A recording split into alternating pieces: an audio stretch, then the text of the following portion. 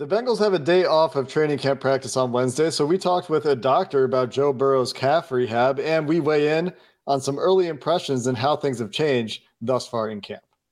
You are Locked On Bengals, your daily Cincinnati Bengals podcast, part of the Locked On Podcast Network, your team every day.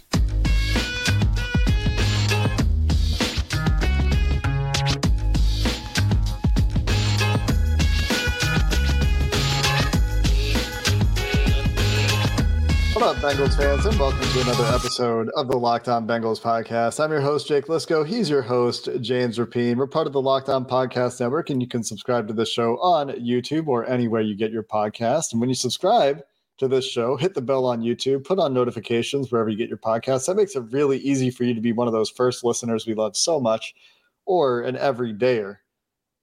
Listen to this podcast every day, and why wouldn't you, as the Bengals ramp up for their quest to get back into a deep playoff run, to get back to the Super Bowl. And if you want a little bit more, you can check us out on Subtext as well. If you're an everydayer, you've heard us talk about this for the past couple of days. We're just starting this week. This is an opportunity for you to sign up for texts from us directly. It means you don't have to go to social media. You don't have to wait for the podcast for your updates. When things happen that we think are noteworthy and interesting, we'll just put them out on Subtext. You'll get a text directly in your phone, and you can check it out at joinsubtext.com/Locked On Bengals. There will be a link as well in the description of this episode if you're into that. It's a way to support us if you want to do a little bit extra. If you don't, nothing else changes. The show remains the same. This will be here. This will remain free. So no worries there. Just an extra bit if you're interested in a little bit of a direct line of communication to us. And James, we're going to dive into a bit of a training camp mailbag today. We've got our topics set. Going to talk about some early impressions. We'll finish up the show, like I mentioned, with a look at Joe Burrow's rehab. We're going to talk to Dr. Brandon Bowers about that at the end of the show. But let's start with DJ Turner. One of the biggest stories of training camp so far outside of Joe Burrow's calf is the impression that DJ Turner has made so far. And a question from Aquila the GOAT was, how good has DJ Turner been? He hears reports that DJ Turner has been very good so far, but he's also been in nearly every highlight tape for the receivers, I think, is the observation from Aquila here. He recalls Cam Taylor-Britt having the same issue last year in highlights despite decent coverage. And I have some thoughts here, but James, I'll let you give your impressions because you're there in person so far. I'll be there tomorrow, just in case anyone forgot. But James, you've seen a week of DJ Turner practices. Everything that you were hoping to translate to the football field translates, the speed, the quickness, agility. The thing that I didn't know about, I didn't know how explosive he would be with the ball in the air. And I didn't know that he would be able to track it the way he does. And he can track it. Even going against Jamar Chase. He's given up some catches against Jamar Chase. But, man, he's right there on the ball trying to snatch it away, hit it away, and he's on it. And that's the part of it that I think is really hard to teach. So I've been really impressed with Juan Drago, or a.k.a. DJ Turner II. However you want to call him. But he's ahead of where Cam Taylor-Britt was last year. I watched Cam Taylor-Britt in one-on-ones as a rookie, and he was searching for a bit. And there was a time where he was kind of watching during camp. And instead, with DJ Turner, he went from kind of being Sidney Jones's backup to now he's going up against Jamar Chase. I don't think I've seen him go up against T. Higgins yet. That would be a fun one because of the size difference for sure. But overall, I think that he's ahead of my expectations, and I think he's doing really well. So, yes, I think the hype is real. That doesn't mean cornerbacks don't get beat. That doesn't mean he's not going to give up some receptions. Charlie Jones got him in a one-on-one where Jones just outboxed him for the ball in the air on a back shoulder where Turner was all over him. And that's the part where he's going to have to adjust and get stronger and all of those things. At the same time, I've been really impressed with his game, and I think the hype is real. Yeah, what we've seen from DJ Turner so far is sticky coverage, smooth athleticism, great explosion, like you mentioned, the ability for him to get up and find the ball. The ball tracking has been very, very high level. The small little technical things, the hand fighting, I think, from the clips we've seen has been high level most of the time. And where you're seeing him have issues is with guys that are just stronger Jamar Chase is, as we've discussed, stronger than most players his size. Pound for pound might be the strongest player in the NFL, certainly up there. I'm sure there are a lot of players that would contend for that title, but for wide receivers, for corners, one of the strongest players at their position in the league. And at the catch point, if Jamar Chase goes through you because you're not at that level of size and strength, you're going to give those up sometimes. And he's doing a good job, even when that happens, of playing through the hands and doing the things you're supposed to do to try to break up passes when you have been outboxed for a ball in the air, when you can't get his head around. But that's just kind of going to be how his game works. But the encouraging signs of all those things that we've talked about, the athleticism translating onto the football field in good awareness, good technique, all of these things are what bode really well for his future. And one thing that was instilled in me from a long, long time ago in early talks with Joe Goodberry, going back to like Jonathan Joseph and Leon Hall and then William Jackson, is the ability to find the ball in the air that you talked about, James, which has been really impressive in a number of highlights for DJ Turner so far. Yeah, totally agree. Hopefully that can continue. Next question is about backup center. Donnie Venable, who's in the competition at backup center and how are they looking? Yeah, so we expected this to be Trey Hill, maybe Ben Brown in the mix, but surprise contender, James. Max Sharping getting some work at center. Yeah, and he was taking some center reps on Monday. Trey Hill was in there on Tuesday, and obviously Hill's been the backup center was last year. So we'll see there. I think it's interesting, and it is also very, very wise to have one of these other interior linemen get used to playing center. And Max Sharping, maybe he can do it. It wasn't bad. He was doing it in team drills. It wasn't like it was just individual or on the side or something like that. He was doing it in team drills, and it was not awful. So we'll see. It's not like it stood out in any way. So that's exactly what you want if you have a backup center in there. So we'll see. But I think Sharping, Hill, and then obviously you have a guy like Ben Brown behind those guys. I think that you're hoping to see a step forward for Trey Hill. He was young coming into the league. I remember after the Bengals drafted him, there's a lot of conversation that he needed one more year. And if he'd just gone back to school, he could have really helped himself in terms of the perception of him as a draft prospect. But the Bengals, on the other hand, were bullish on him overcoming some injuries and being more explosive and more athletic than he tested, because he was dealing with injuries when he came out. And so he did have some time to develop here, but this is kind of a make or break point, an inflection point, I think, in a lot of ways for his career. And that's not to say that he couldn't develop later, because you can always have late bloomers, and that's always possible. But as far as where he's going to stick with the Bengals, I think they need to see him show that he's developed a little bit. And we're not going to know about this one, I think, until some live football, until we get some actual preseason games, right? Because it's just with the pads just coming on, one padded practice in the books, adding some extra guys to the competition, I think that one might take a little bit of time to work out. No doubt. And I like that it feels like a competition. It feels like there could be the dark horse contender in Max Sharping, and that could get the best out of Trey Hill as well. So this is certainly one of the spots that we'll be looking at in preseason game number 1. But it's one that we hadn't talked about either. Like, we've talked about backup quarterback, we talked about backup receiver, but this one is a little bit surprising the way that it's kind of worked out. Thought maybe Ben Brown would be in the mix here, but it's getting spicy, which maybe he is. Maybe he ends up being in the mix. You never know. Yeah, totally. We'll see more once we get more padded practices, once we get some preseason games. We'll see who's playing with whom and when. But more to talk about in terms of a training camp mailbag, some bubble updates, perhaps. That's interesting. How has the roster bubble changed with a week of training camp practices in the book, at least according to our perception? We'll go there coming up next.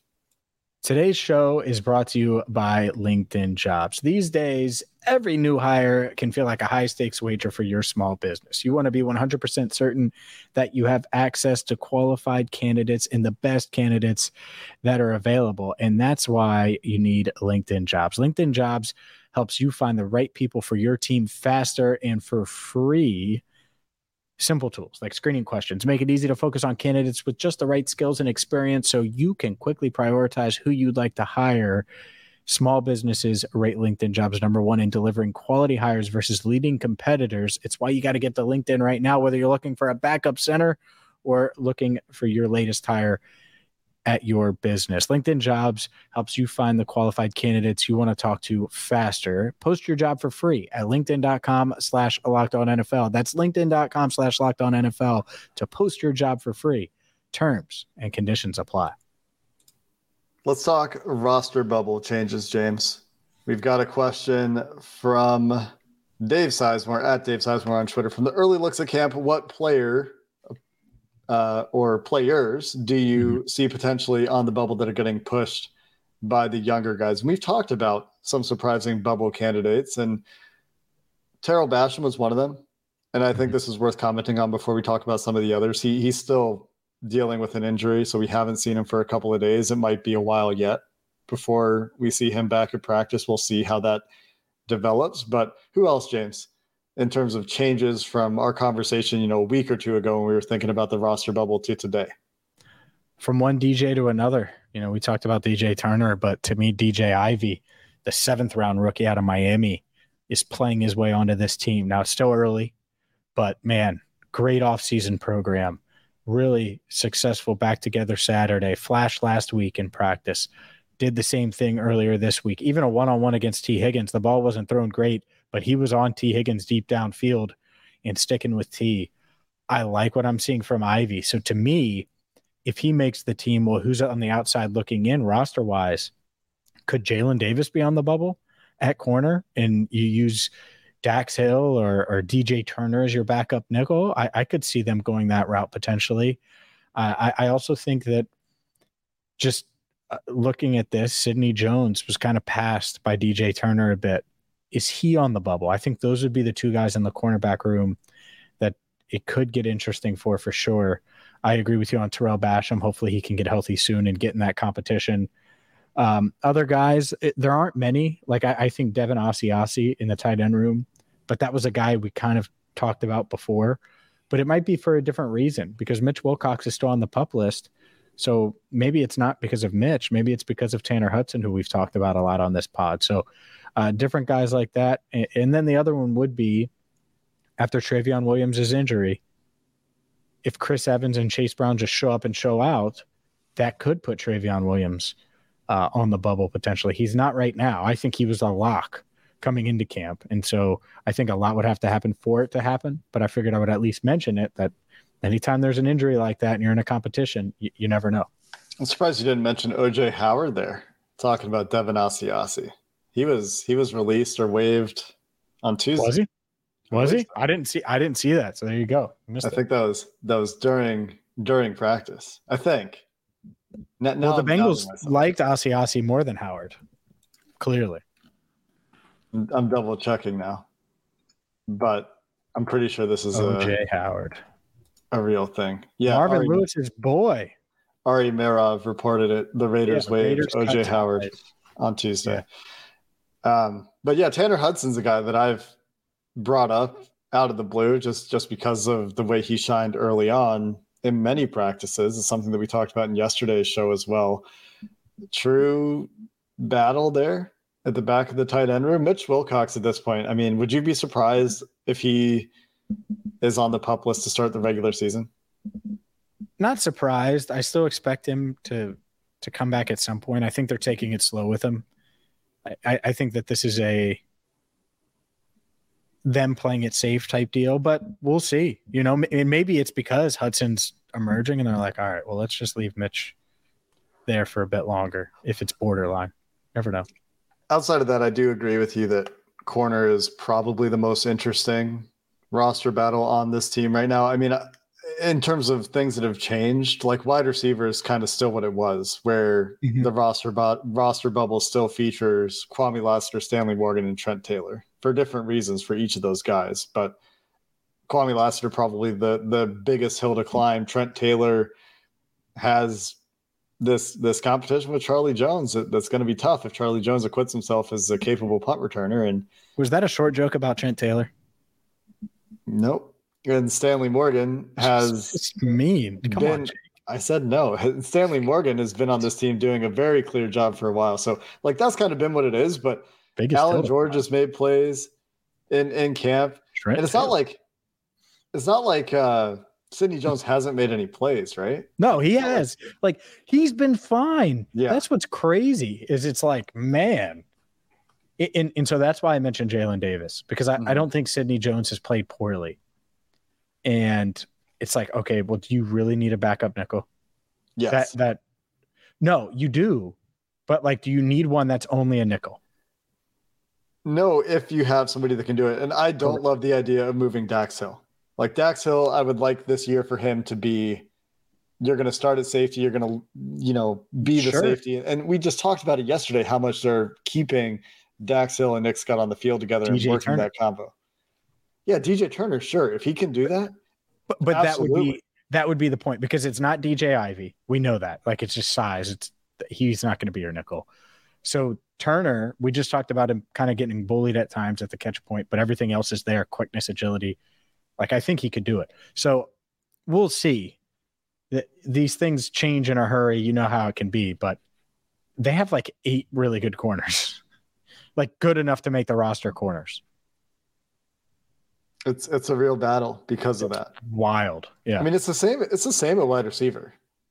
They're both positions where they're very deep. And arguably edge, although we haven't talked about Jeff Gunter a single time, I think, in this offseason yet or training camp yet. He needs a good preseason.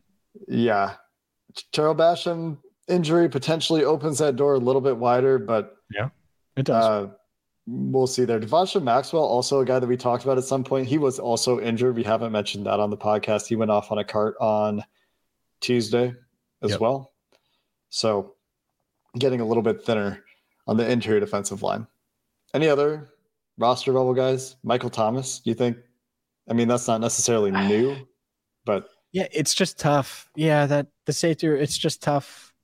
Because I think they're going to keep Tyson Anderson. Well, he's your 4th. And Mike Thomas, are you keeping 5 safeties? Like, there's just not a lot of spots, Jake. Yeah. They need to have a 63-man roster. I mean, my God. Well, the practice squad gives you that. The Bengals have 53 guys. They're going to have 53 guys on this roster. And all 53, like top to bottom, are going to be better than like the first 40 guys on a lot of their teams 6 years ago and 4 years ago or whatever it is. Like it's just way deeper. Yeah. The depth. If that makes sense. I hope that makes sense. The depth at this point feels really good. Just looking up and down the roster, as we've discussed many times. Best kicker in the game. And arguably the best quarterback in the game, best receiver in the game. Like for people Michael are going to Thomas, come at me about that. For Michael Thomas in particular, he can make it to the practice squad. He could be one of your veterans on the practice squad. Sure. They definitely want to keep him. Yeah, like no doubt. They love him, and they should. Like he's valuable, and he's a special teams body. Like Darren Simmons is going to say, "No, I want him on the roster." So it's an interesting battle. Yeah, we haven't talked about special teams nearly enough, considering that's going to be much better.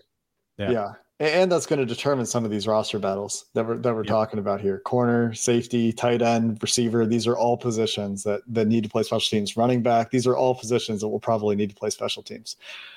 Coming up next, got a little deep dive for you into Joe Burrow's injury, the mechanism, what's actually happening in the calf muscle with a calf strain, what rehab might look like, why the Bengals might play conservatively, and how your expectations can be set for something like a grade 1 calf strain. We talk with Dr. Brandon Bowers about Joe Burrow's calf rehab coming up next.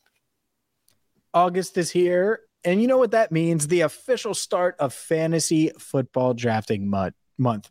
Get championship ready for your home league by trying out Best Ball on Underdog Fantasy. All you do is one live snake draft. No waivers, no trades. Underdog sets your best lineup every week. Try it out with Underdog's Best Ball Mania tournament. The largest fantasy football contest of all time is back and even bigger, with $15 million of total prizes up for grabs, including an absurd $3 million going to the winner. Last year, the winner drafted their team in July, so don't wait around. I love best ball leagues because you draft and you can forget, and hopefully with Underdog, you will win. Visit UnderdogFantasy.com or find them in the App Store and sign up with promo code Locked On to get your first deposit doubled up to $100. That's Underdog Fantasy, promo code Locked On.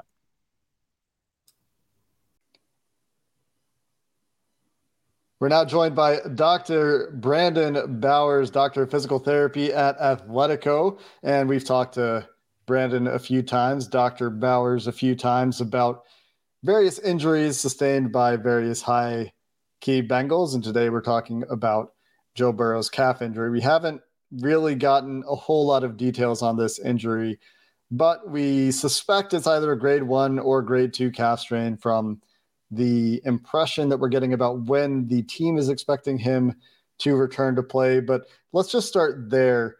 Can you talk a little bit about what that injury is in terms of mechanism that causes the injury and what the actual injury itself, what's happening in the body? When we're dealing with any kind of muscle strain, Jake, it involves the overstretch of a muscle. So if you watch the video when he hurt himself, he went to plant, the calf muscle got overstretched, and that's where we run into this calf muscle strain scenario. When we break these down, as you alluded to earlier, these are classified on a grade 1, a grade 2, or a grade 3 scale, with grade 1 being the least severe and just a partial overstretch of the muscle. As we move into grade 2 and grade 3, these then involve a partial tear of the muscle, then grade 3, ultimately a full thickness tear, and oftentimes a surgical situation. As you mentioned, this is likely a grade 1, grade 2 type situation here for Burrow, which is best case scenario, I guess, aside from him not getting hurt at all, but still waiting to see a little bit more information as opposed to his timeline. And the calf muscle is actually multiple muscles. You got the soleus, you can probably recite the other names better than I can, gastro something complex. You want to talk a little bit about what muscles might be involved? Absolutely. So you've got the gastrocnemius, a big, long, intimidating sounding word that just means calf. And then you also have the soleus muscle. Both of those work together to do what we call plantar flex the foot. And what that means is essentially flexing of the foot downward if you were to point your foot and your ankle down as opposed to pulling it up towards your shin. Collectively, those two muscles are known as the triceps suri complex, a little less off-used term. Normally you hear gastroc and soleus are just simply the calf in layman's terms. And I've seen some doctors out there who like to talk about sports injuries, talk about what part of the calf was strained, which of those calf muscles was strained, could tell or could dictate to some degree the recovery for Burrow, and where in the muscle did that strain occur? Is it in the belly of the muscle versus an attachment? Does that sound about right to you? It certainly does. When we're dealing with muscle strains that are in the belly of a muscle, there's typically a pretty robust and good blood supply, which is indicative of a faster healing timetable. As we get closer to the origin or the insertion of a muscle and closer to that tendons historically do not have the best blood supply and thereby take longer to recover. Most of these calf strains, though, are in the muscle belly and come with a little bit shorter return to play time as opposed to those that are closer to the insertion or the origin. Yeah, and obviously we don't know that specifically with Burrow. All we really know is where he reached when he was on the ground, which clinically probably doesn't really mean anything at all because who knows where that muscle actually was injured. Let's talk a little bit about the recovery. The Bengals reportedly had him totally off the leg. Sounded like he was on a scooter and a boot doing some immobilizing. What's the typical recovery process like for this injury?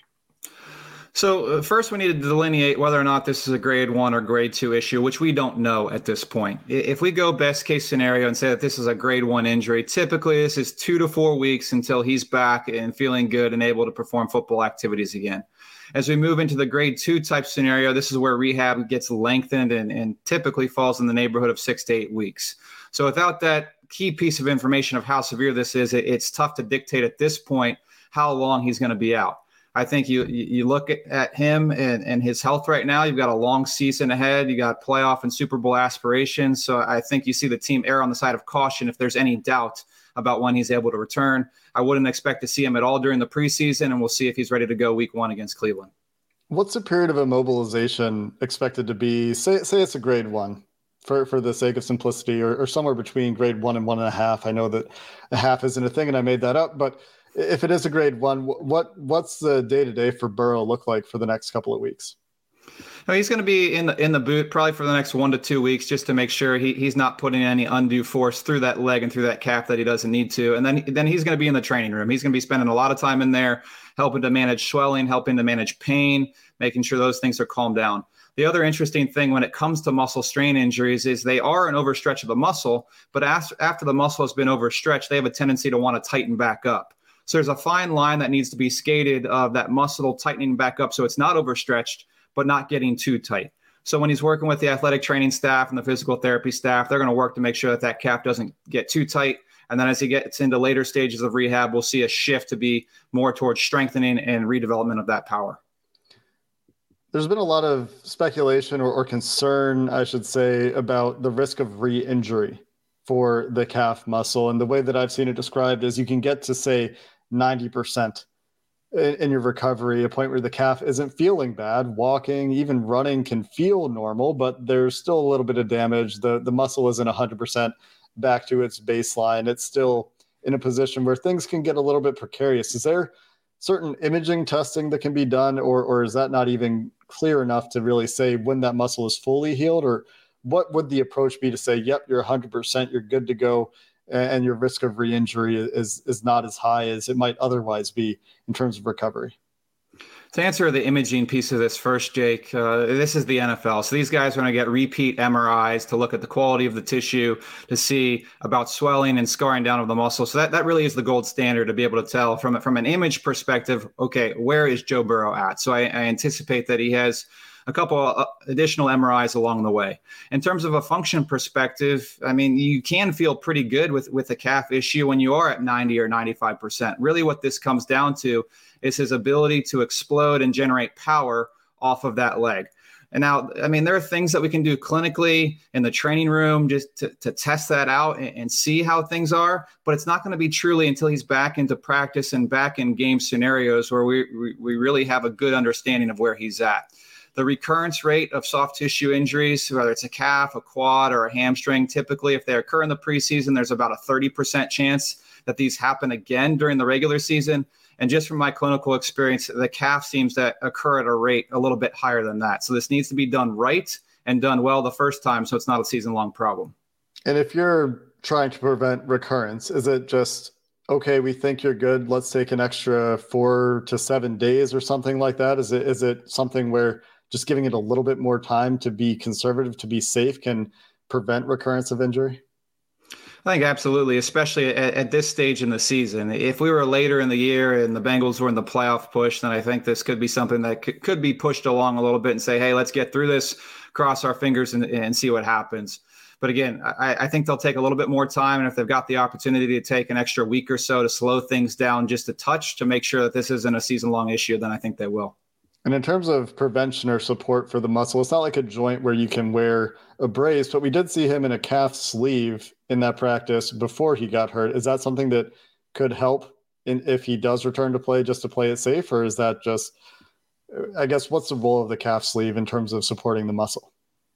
Now, the big thing with the calf sleeve is just to keep the muscle warm. And I think this comes into greater play as we get deeper into the season, we get into the colder months. He's out for an offensive series and he's on the sideline. That calf has a tendency to tighten up and get cold. So with the sleeve, it helps to maintain body heat and keep the muscle warm. So we're not going through this cycle where he's cold and then he's warm, he's cold and then he's warm again. During these early months in the season, you might see him have it on just from a kind of mental mindset piece of it for him to feel comfortable and keep himself warm. But this comes into greater play as the weather gets colder and we're later into the season. We'll, of course, hope that this doesn't become a nagging injury for Joe Burrow and we can talk about a healthy season for once. We don't get to talk about a healthy preseason, unfortunately. You can find Dr. Bowers on Twitter. You can see the handle if you're watching on YouTube in the video. If not, it's DR for Dr. Brandon Bowers, just like it sounds. You can also find him down in Clifton at Athletico, where he does his work. Dr. Bowers, always appreciate the time and insight into the various injuries that we've had to discuss with you over the years. Jake, thanks for having me on the show, and hopefully we don't have to talk again soon. Really appreciate, as always, chatting with Dr. Brandon Bowers, who works down in Clifton.